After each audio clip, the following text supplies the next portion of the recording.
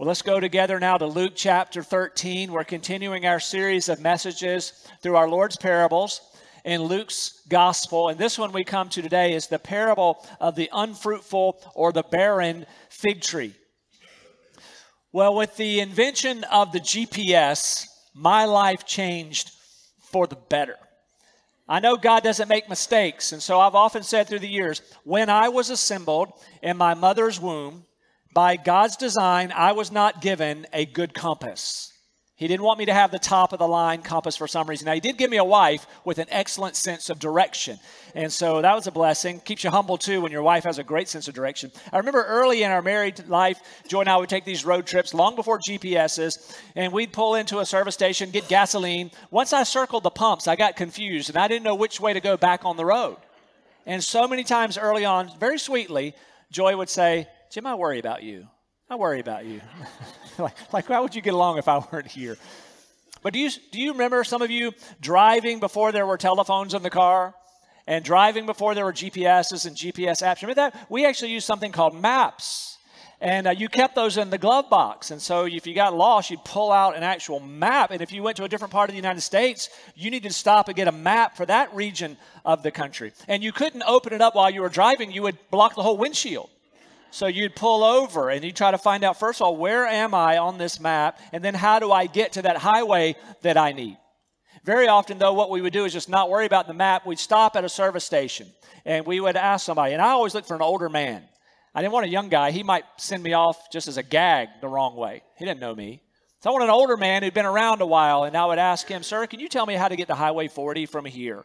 And sometimes it was very frustrating because it would be a 27-step set of instructions. And he'd say things like, take the 7th left and your first right and bear by the old oak tree. And remember this? They would say, and if you get to the bridge, you've gone too far. Or if you get to the hospital, you're going, there was some landmark that was too far. That's just how we did it back in the day. And so here's the deal. Whether it was a map or a person, I needed somebody to help me know, am I going the right way or not? Well, spiritually, you and I need the same type of direction, don't we? And aren't you glad that God has given us the Bible to give us a map for this life? It's the GPS for our lives. It tells us, no, you're on the right way, keep going that way. Or no, you're off track now. And so the Word of God is so vital for us. But the big question is, will we listen to what the Word of God is telling us? Will we heed the instructions? When we recognize we're wrong according to the Scriptures, will we change our mind and go with the Scripture and change our direction? That's that biblical understanding of repentance. And I bring that up because that's what Jesus talks a lot about in the text we're going to see on our way to our next parable. So let's read about repentance here from Luke 13, verses 1 through 5. There were some present at that very time who told him about the Galileans whose blood Pilate had mingled with their sacrifices. And he answered them, do you think that these Galileans were worse sinners than all the other Galileans because they suffered in this way? No, I tell you, but unless you repent, you will all likewise perish. Or those 18 on whom the tower in Siloam fell and killed them. Do you think that they were worse offenders than all the others who lived in Jerusalem? No, I tell you, but unless you repent, you will all likewise perish. The first thing I want us to notice is Jesus is telling us here at the beginning the need for all people to repent. Right out of the gate here, Jesus makes the point of the need for all people to repent. Now, Jesus here is responding to a topic that was brought up to him. People were essentially asking him, hey, what about those people that were horribly massacred in the temple? That's what we see in verse 1 here. There were some present at that very time who told him about the Galileans whose blood Pilate had mingled with their sacrifices. So they bring up this terrible incident. We don't know anything more about it than what we have right here. But apparently some people had come from Galilee to worship in the temple. Pilate somehow was upset with them for something maybe they had done. I don't know. But he had them slaughtered while they were offering their sacrifices. So their blood, can you imagine it, mingled with the animal sacrifices they were making there. And so there was something, though, about the way they were asking the question that we can tell. By the way, Jesus responds. It seems that they were insinuating that there must have been something particularly bad about these Galileans, that God would let them die in such a fashion.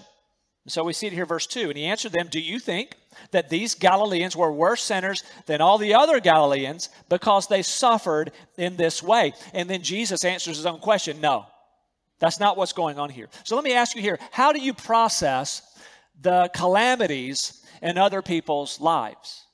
Is there something in you, when you see other people suffer, do you have a sense of superiority to them? Do you assume there must be something really bad in their lives if God's letting them go through so much adversity in their health or financially or something? Do you think that, wow, I'm glad I'm not like them because I must be living better than them? Maybe you hear about a terrible earthquake somewhere in the world and many people died. And do you somehow think, well, they must have deserved it if God let that happen? Or a building collapses somewhere and a lot of people die. Do you think that must be some kind of judgment on them for some reason? Or somebody's attacked by a shark while out swimming, and you just draw those negative conclusions about the person. But again, listen to how Jesus responds here. He answered them, do you think that these Galileans were worse sinners than all the other Galileans because they suffered in this way? No, I tell you, but unless you repent, you will all likewise perish. So let's pause here for this point. Jesus is making clear that suffering for us is part of our human condition. We know about this since the fall recorded in Genesis chapter 3. Because of sin on the earth, we all go through difficulties. Whether you're righteous or unrighteous, whether you're among the faithful or the unfaithful, we all go through difficulties here. And so it would be wrong for us to see somebody else's calamity and just assume the worst about them as if somehow we're better than them. And the Bible's very clear on this. We go to whole books of the Bible, like the book of Job.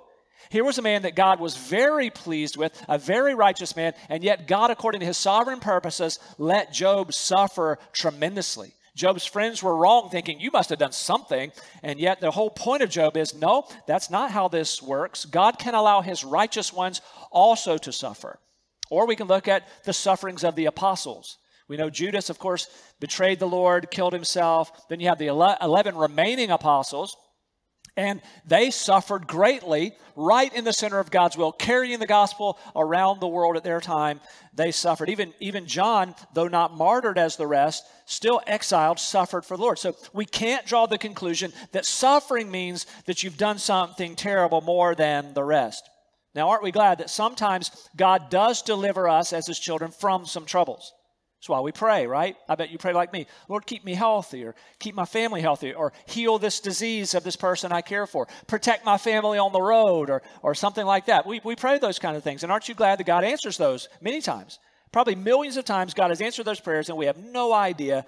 We just have been able to go through without that particular calamity happening to us. But sometimes God does let his faithful children go through suffering, and he sustains us in the midst of the suffering. Again, the scripture's clear. True, God can bring judgment in this life with hardship. He can discipline his children with hardship. We know that, but we can't assume that about other people. So let's pause here and let's make the point. We as Christians do not at all embrace the idea of karma. Now, they weren't talking about karma here, but it's that same idea here that I can see some bad thing that happened over there, then they must have done something that brought that into their life. So karma is not Christianity. Never try to mix that with your Christianity. It's completely unbiblical. It's a Hindu idea. It's a Buddhist idea. And here's the essential idea of karma that we reject biblically. The idea of karma is what you do will always come back to you. So if you put good things out, then good things will eventually come back to you. You earned it. And if bad things happen to you, it means that somewhere in the past, maybe even one of your previous lives, that thing has come back to you. It's going to come back. You can't stop it. What you do comes back to you. We don't operate by that. Aren't you glad for grace that we don't always get what we deserve in this life? We reject that idea. Now notice here, Jesus directs our minds to the fact that all people are sinners. So they're saying, hey, what about these Galileans? Weren't they something? And Jesus says, what about you? Yeah, it was a terrible thing that happened to them. They are among the sinful men and women of humanity, but so are you. And so the point Jesus makes now is, unless you repent, you will all likewise perish. So let's take on that word repent here. What does that mean? I like this definition of repentance.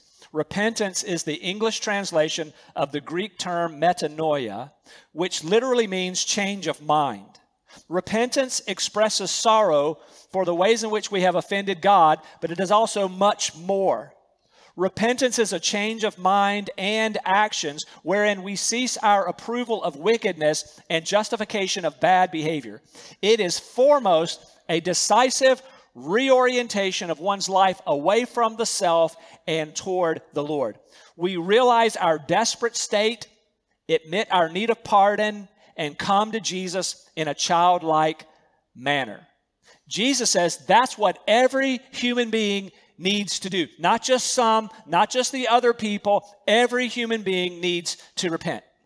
We all need to change our minds. We all need, when we recognize we're off, to change our direction, to reorient our entire life toward Jesus.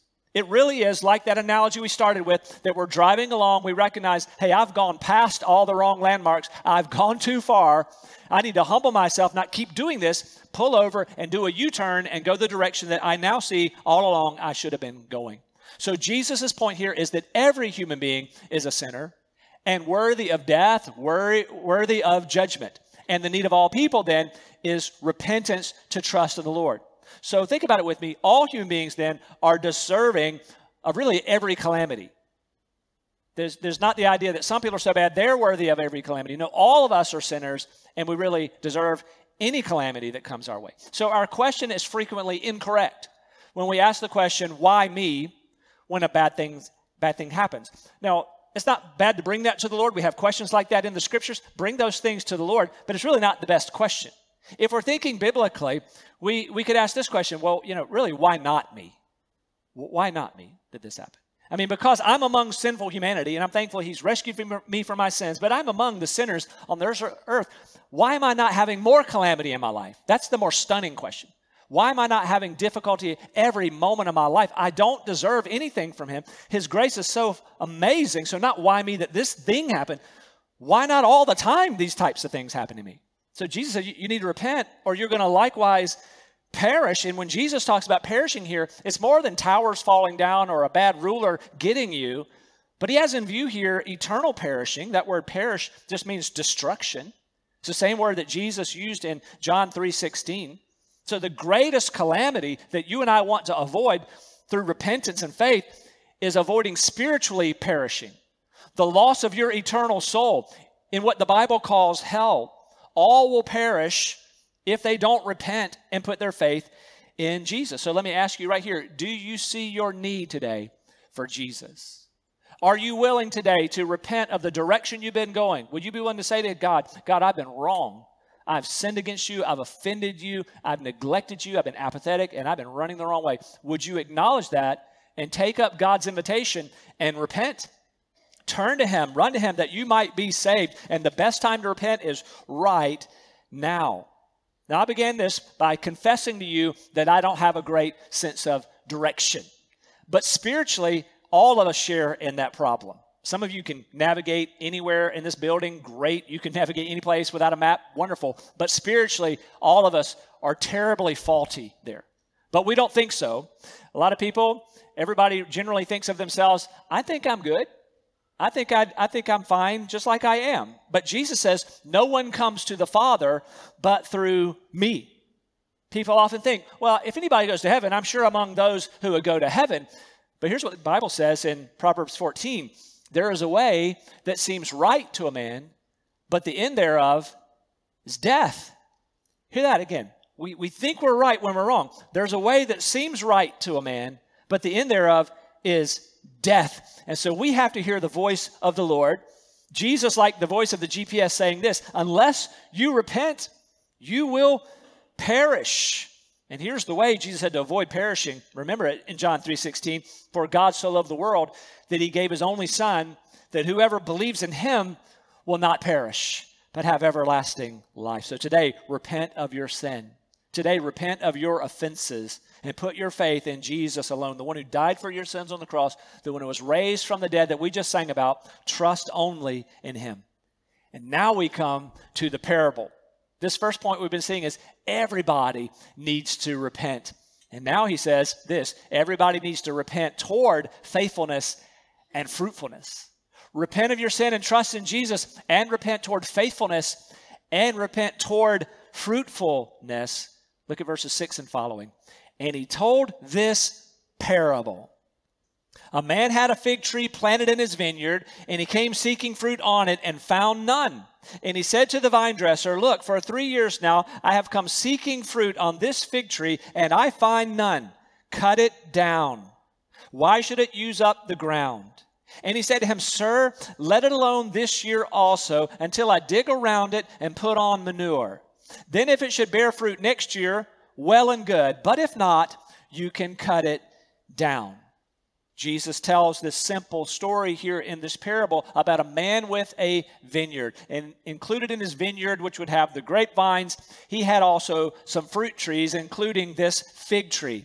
But he finds no fruit on the fig tree. He waited year after year after year, and that tree never produced fruit. And so he says, you need to cut it down. Now, that's not noteworthy. Anybody who knew anything about vineyards and trees in those days, well, that's exactly what you do. Because when you plant a fruit tree, you expect fruit from that tree. You don't put one of those in your vineyard just for the looks of it. And so after waiting the appropriate amount of time, if one of those trees is just not going to yield fruit, you would take it down. That ground is too valuable to have a dead tree or an unproducing, unfruitful tree there. Let's get it out of here. Let's get a tree in that will produce fruit. Everybody understood that. But Jesus, of course, is not talking about figs at all. He's not trying to give a lesson in horticulture here or even agribusiness. He's talking about people here. Like the owner of a fruit tree expects fruit from the tree, Jesus expects fruit from his children. Jesus expects fruit from his followers. It brings to mind what happened toward the end of Jesus' ministry in Matthew chapter 21. Remember, Jesus is moving along. He heads toward a fig tree, and there's no fruit. On that occasion, Jesus cursed the tree, and it withered up and died there instantaneously. Again, Jesus knew that tree wouldn't have fruit on it. He's just making the same point. I expect from a fruit tree fruit, meaning us. I expect fruit from my people. Now, what does this have to do with repentance? Jesus was just talking about repentance, and now he gives this parable where he talks about fruit from trees. Well, John the Baptist even made the connection back in Luke chapter 3, verse 8. John the Baptist said to the people gathered, bear fruits in keeping with repentance. So one of the fruits that God expects us to demonstrate in our lives is that fruit of repentance and all that will come with that. It starts with that big move. When you recognize your sinfulness, there was a time in your life, I hope for many of you, and if not, I hope you have the moment, where you have that big moment of repentance. I'm wrong, I see I'm wrong, and then you turn to Jesus and you ask him to forgive you. You recognize that Jesus alone can save you because of his death on the cross and because of his resurrection. You repent and believe in him at last. Huge moment, life-changing, eternity-shaping repentance. But then after that, if you came to know Jesus, you've had thousands of other moments of repentance, haven't you? Every time you realize, oh, that was a bad thought, or that was a bad attitude, or I can't believe I said that, or I can't believe I resisted what God was telling me to do. All those times, every time you recognize a sin, Lord, would you forgive me? I turn from that disobedience that I might obey you over and over again. And we find God's grace over and over again. Isn't it wonderful? And so God is expecting fruit in our lives, including this repentance.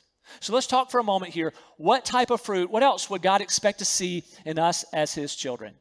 Not talking about figs, not talking about apples or anything like that. What other fruit in us? Let's talk about this. First of all, he would expect from us Christ-like character. Jesus is looking for us the fruit of Christ-like character in us. Remember Galatians 5:22.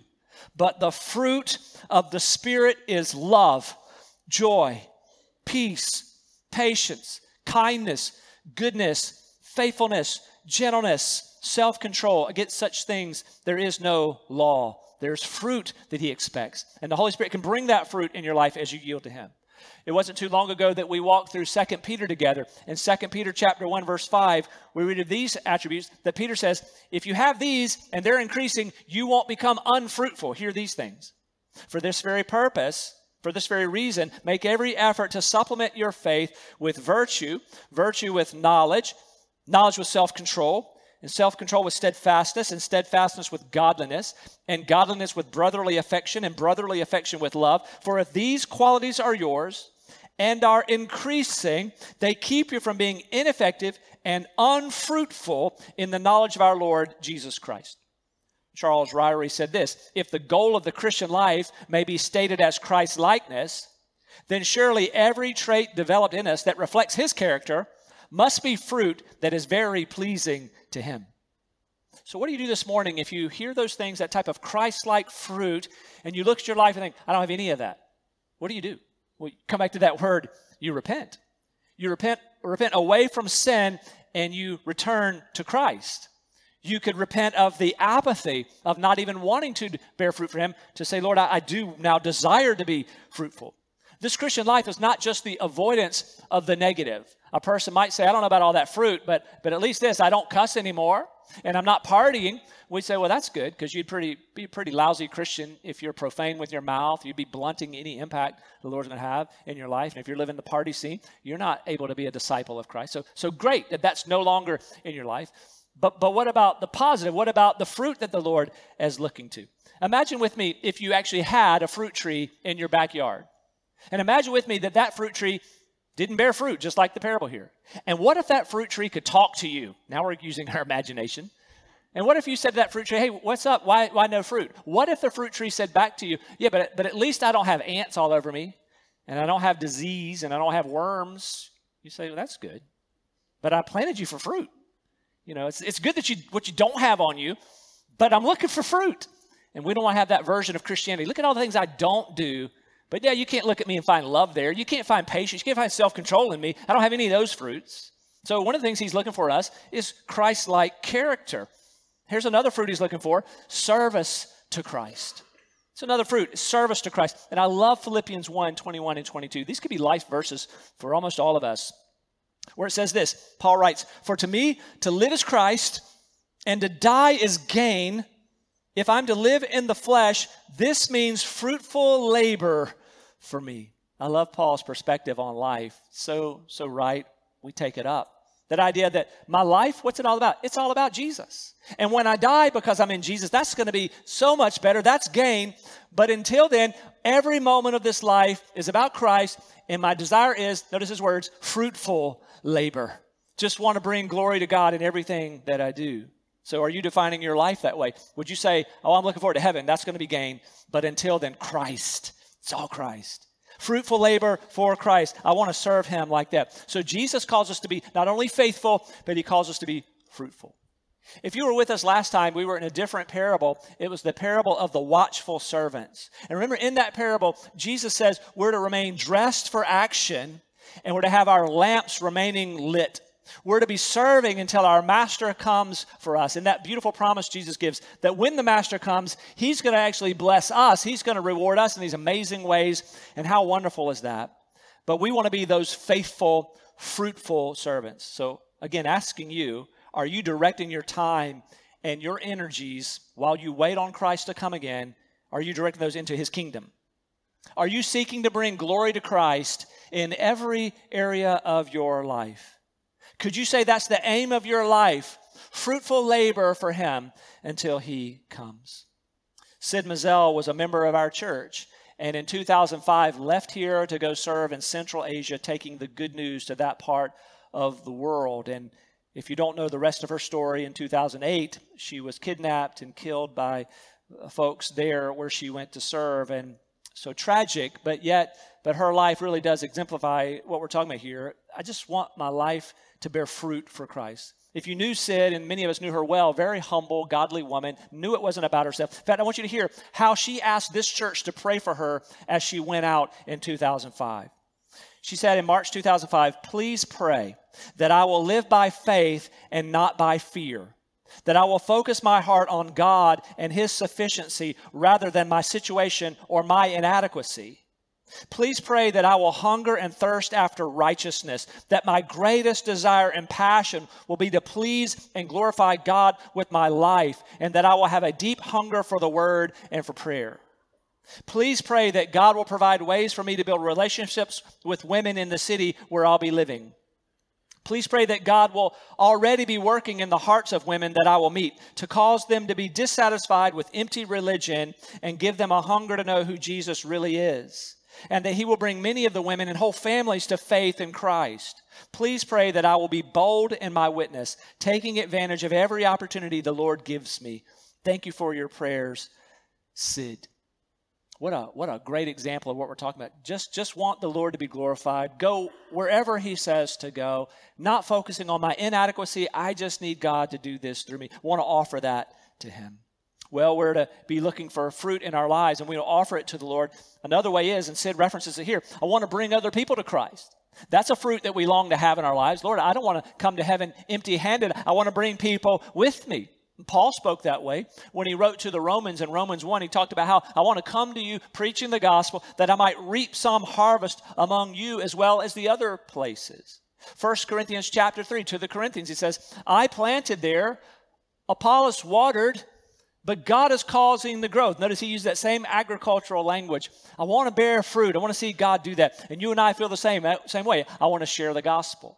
I want to spiritually reproduce that we can offer fruit to the Lord. And then this one, praise and worship. Another fruit that Jesus is looking for in our lives is a life of praise and worship. Hebrews 13:15.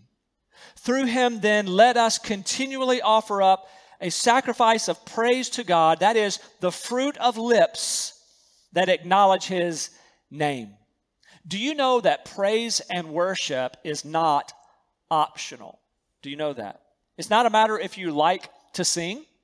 It's not even a matter of do you like that particular song. Anything that Chip has us sing in here or Jim has us sing at 8 o'clock, it's going to be theologically sound and correct. So these are just vehicles to express some of our joy in the Lord. So are you one who understands, I must sing to the Lord? This is what I do. Now, I've met people through the years who feel like they're too mature for singing. I remember one person told me years ago, he said, I don't need music.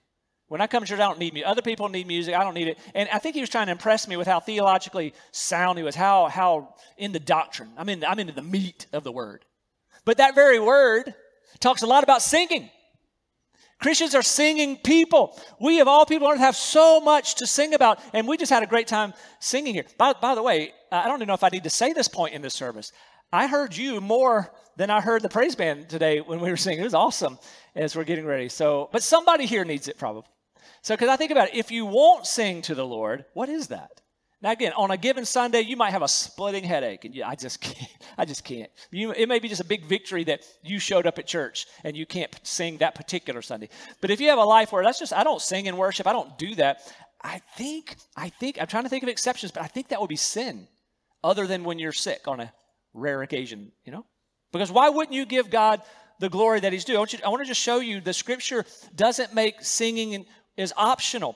Ephesians 5:19, we're told, addressing one another in psalms and hymns and spiritual songs, singing and making melody to the Lord with your heart. So we're singing songs from the heart. As you know, I'm an introvert with many of you, shy person. I'm not a performance singer. I get that. But at the same time, the Lord is due worship from my lips. That's why I have a mouth and lungs to praise him in my life, and even with the singing. And so I understand you may have to kind of grow in this area, but start singing. If it helps you, look above the praise band. Just look at the words that are up there. I'm just going to focus on that. Once you get the hang of the song, you can close your eyes so you're not distracted by anybody, if that helps. Once you get the hang of the song, you can look at the floor if you need to.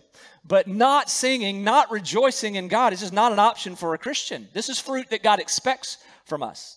How about another just proof to this in case somebody needs some nudging? Psalm 150. Psalm 150 commands praise. Listen to it. Praise the Lord. That's a command. Praise God in his sanctuary. Praise him in his mighty heavens. Praise him for his mighty deeds. Praise him according to his excellent greatness. Praise him with trumpet sound. Praise him with lute and harp. Praise him with tambourine and dance. Praise him with strings and pipe. Praise him with resounding cymbals. Praise him with loud clashing cymbals. Let everything that has breath, that's you, praise the Lord. Praise the Lord. So we are to be fruitful in all these ways and more. But what would render us from being fruitful like this? What would keep us from bearing fruit like this? Well, one reason is being lost. So if you think about these ways that we're supposed to bear fruit, and you say, I just don't have any of that in me. What's wrong with me? It could be that you've never been saved. You're still a dead tree, and there's just no mystery why there's no fruit there. But here's the good news. You can repent today. And you can just acknowledge, Lord, I'm like a dead tree. I don't want to be this. Would you make me new? And this is why we're celebrating a very kind, merciful, loving God. If you come humbly and ask him to forgive you, he will forgive your sins, save your soul, and he will change you into a fruitful tree. But one of the reasons you might not see fruit in your life, for some would be because you're still lost and you need to be saved today. And God would save you if you come and ask Jesus. But then another reason why you might not be fruitful is prolonged immaturity. Prolonged immaturity. So I did a little reading on fig trees this week in preparation for this, and I learned that the first year of planting a fig tree, you don't expect figs from it. That's to be expected. Second year, same thing. It would be very unlikely that a young fig tree is going to produce in the second year. But in the third year, you could begin to expect fruit there and in the years that follow, if that is indeed a healthy tree. And so it's understandable somebody becomes a new Christian. They have to have that fruit of repentance. But some of these other things, they might be in a growth process. But if a person goes decade after decade following Jesus and this doesn't describe them, it could be just this prolonged immaturity. They should have been fruitful by now, but they're not. The writer of Hebrews says it this way. In Hebrews 5:12, he says, "For though by this time you ought to be teachers, you need someone to teach you again the basic principles of the oracles of God. You need milk, not solid food. For everyone who lives on milk is unskilled in the word of righteousness, since he is a child. But solid food is for the mature, for those who have their powers of discernment trained by constant practice to distinguish good from evil." What's another reason why a person who ought to be fruitful is not fruitful? For some people, it might be fear. Fear.